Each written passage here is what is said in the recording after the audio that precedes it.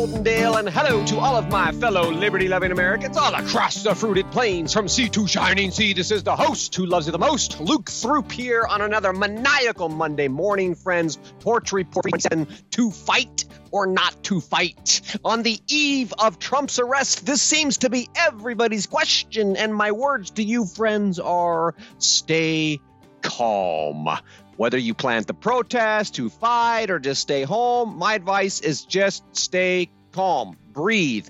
Think. Observe your surroundings. Observe your heart rate. Observe your enemies. Observe your own intentions. Friends, you know, over the weekend, I was at an event. My family had a horse event. It was kind of a big deal. Man, we were running hard from 4 in the morning till midnight, and I wasn't really following the news, but I went into the breakfast nook there, getting the continental breakfast at the hotel. And of course, they had Good Morning America squawking on and on. All the talking heads are talking about, oh my gosh, Donald Trump's going to be arrested. Donald Trump's going to be arrested. It was everywhere. And, you know, the murmur, you know, are they going to get him this time or what's going to happen? And I just thought, oh my gosh, you got to be kidding me. And of course, you know, people talking about, well, you know, we need to protest. Trump's saying protest, you know, Lieutenant Colonel Steve Murray, he's saying to protest, pack your bags and get ready for an extended protest at the Capitol and all this stuff. And I really don't want to be talking about this right now, friends. But we have to talk about it. It's not something that's going to go away. It's going to be an interesting week. So I want to frame this just a little bit here. Okay. I want to ask you honestly, you know, have you ever been punched in the face for real? You know, like straight out whap, shut your mouth, fool. You know, have you ever been punched in the face? I have. I've been punched in the face plenty of times. I used to relish the sting, the boiling rage that came with getting punched in the face. Oh, it's go time, baby. You know, as an angry young man, I used to seek the opportunity to fight with my fists. I went looking for it. I wanted to get punched in the face because that moment changes everything.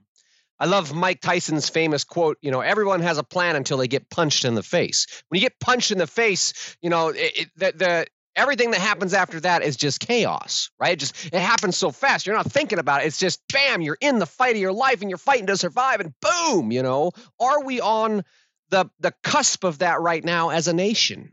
I don't know. Now, let me ask you this. Have you ever punched somebody else in the face? For real? Like hauled off and just deck somebody with everything you got. You're trying to punch your fist through the back of their brain. Have you ever done that? I have many times. You know, the crisp smack of a fist against the face, it's invigorating. Okay, it's this sort of primal empowerment. I remember as an angry young man, you know, how good it felt just to deck someone who had it coming. Shut your damn mouth. Whap, you know. I'd like to think that it was a vigilante justice, even when I was an angry young man, you know, getting in fights, looking for fights. I always sought out the people who I thought needed to get their ass kicked, and I'd go hand it to them just for fun, good for a good measure, you know. But ultimately, once you punch somebody in the face or somebody punches you in the face, you know, that's the last thought. After the punch, everything changes. There's no more thinking about it. Now things are kinetic. You know, whether you get punched in the face, you punch somebody else in the face, what comes next is chaos. And the very same thing is true in our cultural circumstance, shall we say. You know, everything is dicey right now. Nobody knows. There's a lot of tension in the air. What's going to happen? I can tell you, nobody knows what's going to happen. But once all hell breaks loose, that's when chaos, you know, it's just going to happen. It's going to happen fast. Okay. There's no more thinking about it. When things become kinetic and it's go time, it's a street fight. It's a brawl. It's survival of the fittest or survival of the luckiest. And everything else is just pure instinct. Okay. Just pure instinct in the fight for your life. It's just pure instinct. And of course, training, you know, don't forget the training aspect of being prepared for a fight. You know, fortunately for me, I had been training in the martial arts and boxing and hand-to-hand combat since I was young. And, fortunately for me, most of my enemies hadn't. And so, laying on the ground and squirming around in the blood and the dust, I bet they wish they had prepared. I bet they wish they had trained. But, interestingly enough, as I was fighting my way through the early years of my life, my take on fighting changed over time. The last time I punched someone in the face, I was in my mid-30s. Felt good, The first time, and the guy had it coming. Man, did he have it coming. He picked a fight with me. I wasn't looking for it, but I was happy to finish it. At any rate, the first time that I ever pulled a punch, first time I was ever cocked and ready to smear somebody and pulled the punch, I was in my late 30s. Now I'm in my 40s. And when I think about punching someone in the face, I think about the consequences. I remember it's kind of fun, but there's consequences, I think about seeing someone bleeding on the ground. I think about the adrenaline. I think about running from the cops, hoping they don't catch up with me.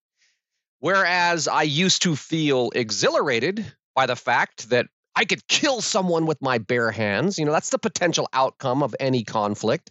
Even if it was unintentional, anytime you're in a fight, that potential exists. And that's how it always felt. It's, kill or be killed, last man standing, all of that kind of stuff. Now I think about my family and I think about the people that I've hurt over the years, all of whom I felt fully justified in thrashing. In that particular moment of time, they had it coming. But now I have to wonder if there was a better way.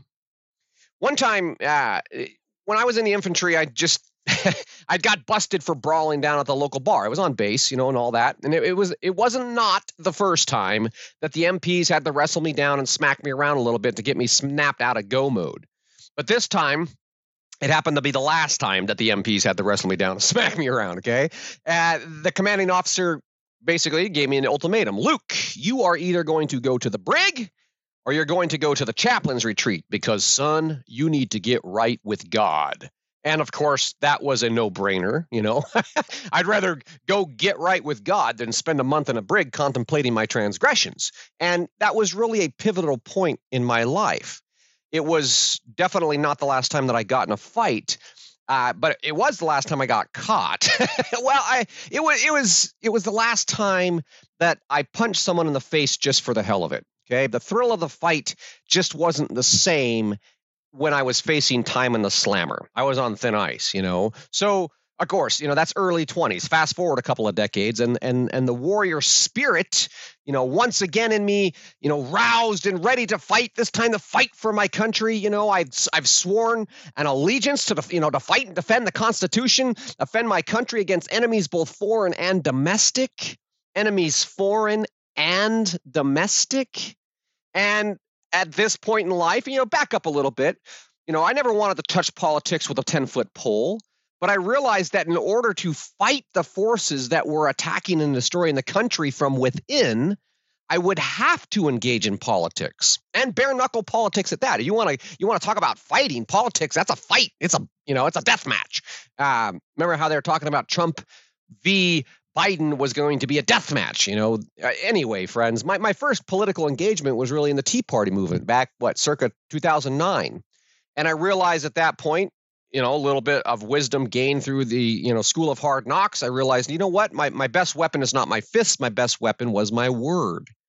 And I built a presentation called Losing Liberty. Anyway, it was called Discussing Obamacare with a Disabled Vet. And I spoke in parks and gymnasiums and various meetings. And I spoke next to politicians and activists who were in the fight.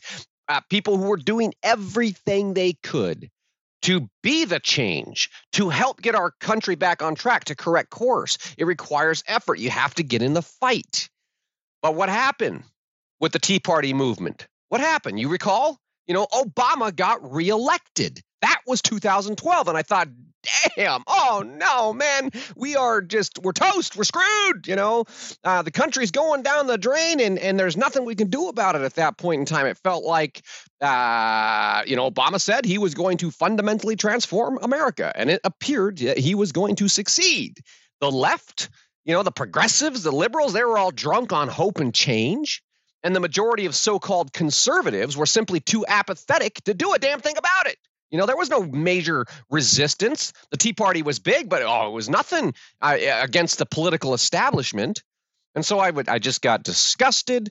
I got discouraged. Couldn't people see what was going on? one controversy after another. The Tea Party was being targeted by the weaponized IRS. The DOJ was secretly snatching the phone records of journalists. Obama was using executive orders to bypass Congress on things like gun control and environmental issues. Benghazi, Clinton's emails, the Fast and the Furious, the PRISM surveillance system, all of these scandals and more. Friends, they were front and center for years. And they were investigated by the government. And nothing happened. There was no equal justice under the law. Where the hell were all the red-blooded, liberty-loving Americans during all of this? Where are all of the staunch Christian conservatives during all of this? Why were there no protests? Why was there no accountability, friends? Why? Tell me. I don't know. As the story goes, it was all of this, the Obama years, that the controversy and all that kind of stuff that fed into Donald Trump being elected in 2016. And the conservative side of the story was that Trump was the people's choice. He was like, the American people sticking it to the institution, saying, piss off, we're tired of all these politicians. What we want is a businessman in here to make some decisions and rock the boat. And boy, did he rock the boat, right? I voted for Trump. Okay, I was all in on this. He was going to be elected. He was going to drain the swamp, and we're going to get our story back. Get our country back on track. That was the story. And of course, the liberal story at the same time was that Trump had colluded with Russia to steal the election from Hillary Clinton. And fast forward through 4 years of clown shows and sham investigations, and we arrive at the 2020 election. And of course, we watched the 2020 election unfold. Trump was breaking records. Trump was winning in a landslide, and then they turned out the lights. They stopped counting, pulled some suitcases of ballots out from underneath the desks and all that kind of stuff. The next day, the sock puppet Joe Biden became the most popular president ever elected. And despite the messy events of J6, the certification of the election, much to the chagrin of everyone who wanted to make America great again, Mike Pence and the rest of the Republican establishment presided over a mostly peaceful transition of power, which brings us to the current madness. Okay, I put a clip here, a screenshot, friends, in the report today. Friends, if you're listening on a podcast platform, please know that you have to go to thetorchreport.com. Thetorchreport.com is where you'll get all the goodies, and you'll see this spiffy screenshot here. It's coming from the Drudge Report, and it says, Trump's not going to refuse to surrender. He's going to be handcuffed. He's expected to be arrested on Tuesday, but there's a little link up in the top left corner. It says, echoing January 6th, Trump calls for protests. And that's what I was seeing over the weekend. Trump's calling for protests. Now's the time. We got to fight. This is it.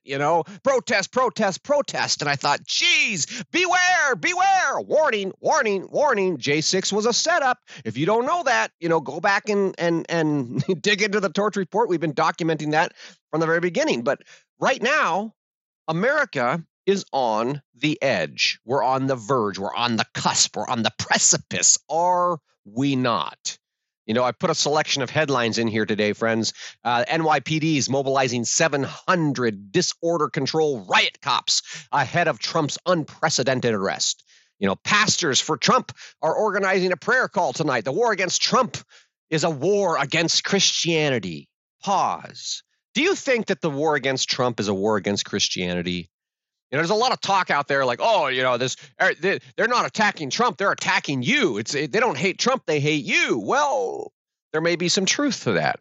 Maybe, but, is Trump really representative of everything that we stand for as liberty-loving Americans? Some people will say yes, some people not so sure, some people say absolutely not. But I don't believe this war against Trump is a war against Christianity. I do believe there is a war against Trump. I do believe there is a war against Christianity. I do believe there is a war against conservative values and traditions. I do believe there is a war against the hearts and minds of America. But this particular event of Trump getting arrested based on, what it's based on, all the crap with Stormy Daniels, all this, we've already rehashed it. Why is it coming out now again? Anyway, friends, going on. Some more headlines here. Elizabeth, The Elizabeth Warren, Pocahontas, she says that there's no reason for anyone to protest Trump's arrest. This is the law operating as it should. Friends, that's an astounding and absurdly astounding claim that the law is operating as it should. What BS, Meanwhile, Pence is saying, arresting Trump would be a politically charged prosecution. You think? How about a persecution? But Pence is now siding with Trump. He was just out there saying, that he would never support Trump. It's theater. Trump calls for protests over potential arrests, and it sparks fears of violence. Trump predicts imminent arrest and calls for more and more protests. And then there's some advice for Trump supporters. Everybody's got their advice for Trump supporters. What should you do? I don't know. And then there's, meanwhile, simultaneously, you get Facebook and YouTube. They're giving Trump his accounts back. What? Really? Trump's calling for protests and all this stuff, and now they're giving him his accounts back? Does that make sense? Doesn't pass the smell test, Elon Musk says that Trump will win in a landslide. If he's indicted, Trump's going to win in a landslide. Really? Really? Does that pass the smell test? Trump supporters are floating the idea of creating a patriot moat around Mar-a-Lago. Really? Okay. Well, we're going to hunker down. We're going to support Trump. Trump's the guy. Okay. Really? Okay. 85% of Trump supporters think that protesting against Trump's arrest is another January 6th style trap. Friends, I'm sharing all of this and talking about it today because I see uncertainty swirling through the circles of conversation that I'm privy to. Do patriots heed the call to protest? Is this just a setup? What's a patriot to do? I don't know, friends. To be blunt, that's up to you. Okay? Now, I was in the state capitol protesting the last rigged election. I protested with the People's Convoy in Washington, D.C. And to be clear, on both occasions, there was a distinct sense that a fight might break out at any given moment. I was packed up and prepared for anything. Got the bug out bag, got the, what's going to happen? I don't know. I'm not afraid to fight, friends. I was ready for it. I was there to peacefully protest, but I'm not afraid to get punched in the face. I do like to fight, but thankfully, at neither of those events saw any sort of violence. I say that, and then also would say with the caveat, there was also no real results. So the peaceful protesting didn't really translate into any practical political impact. Just to say, to this day, the shenanigans and the political corruption continues. The question is, do you care? How much do you care? What are you going to do about it? Right now, what are you going to do about it? If they arrest Trump, what are you going to do about it? If they steal another election, what are you going to do about it? But I think a better question to ask is, what have you done about it so far? What have you done about the political corruption through the Obama years? What did you do about the political corruption in the last election or the midterm elections and so on? What have you done about it? Because there's a huge difference between what you think you might do about it or what you think you might be willing to do about it and what you have actually done about it. And if there is a huge difference between what you think you're willing to do and what and what you've actually done, it's a good time to ask, why is that? What are the reasons that have kept your impulse in check? In other words, why have you done what you've done, or why have you not done what you thought you should do, and all that kind of stuff? Was it common sense and reason? And you're like, I choose not to get involved. Logically, I don't think that's a good plan. Or was it fear of getting arrested, or fear of getting punched in the face, or having to fight with the Antifa in the streets or something? Was it a hesitation to embrace the discomfort of risking everything? Most importantly, risking your reputation for making a stand. Friends, if you've mostly been on the sidelines and cheering freedom from a distance, is this time any different? It's an honest question. And like I said, honestly, it pisses me off that we even have to be talking about this because it's ridiculous. That's how I feel. Is it a setup? Well, maybe. Will it be another false flag? Well, maybe. Will it be another big fat dud? Well, maybe. Friends, will anything actually change? I highly, highly doubt it. One thing that I feel 100% certain about is that all of this is just political circus, and thus it is a complete and utter waste of time. Do not take your eyes off the ball, friends. The cabal keeps marching on. The commies are taking over the world. This is going to be an interesting week. We're going to have to wait and see what happens with Trump, but I wanted to address this situation again, not because I care about it so much, but because the people that I care about it. And again, we're going to have to just wait and see. Should you protest or should you not protest? There's a lot of peaceful protesting going on. Friends, I would say this. If you're not sure, search your heart and wait for peace. Don't be afraid to protest. Don't be afraid to get involved, okay? If you feel called to get involved, stay calm. Make a plan. Buddy up. For me personally, friends, this isn't the fight that I'm looking for. I want to say stay wise. We might have to fight ourselves out of this mess, friends, but I don't think that this is the time. I just don't. And that's my heart. And that is the message of my heart for today. Friends, if you're enjoying this podcast, please take the time to find that little heart on the Substack app or the website. Click that heart and give me some love. Subscribe if you have not subscribed already. And of course, the greatest honor of all is if you share this podcast with someone. Share it with anyone, anybody who's thinking about protesting, share this with them. Of course, the greatest honor of all, again, is share it with everyone you know. Friends, get out there and embrace this maddening, maniacal Monday. Stay wise. I'll look forward to talking to you again soon.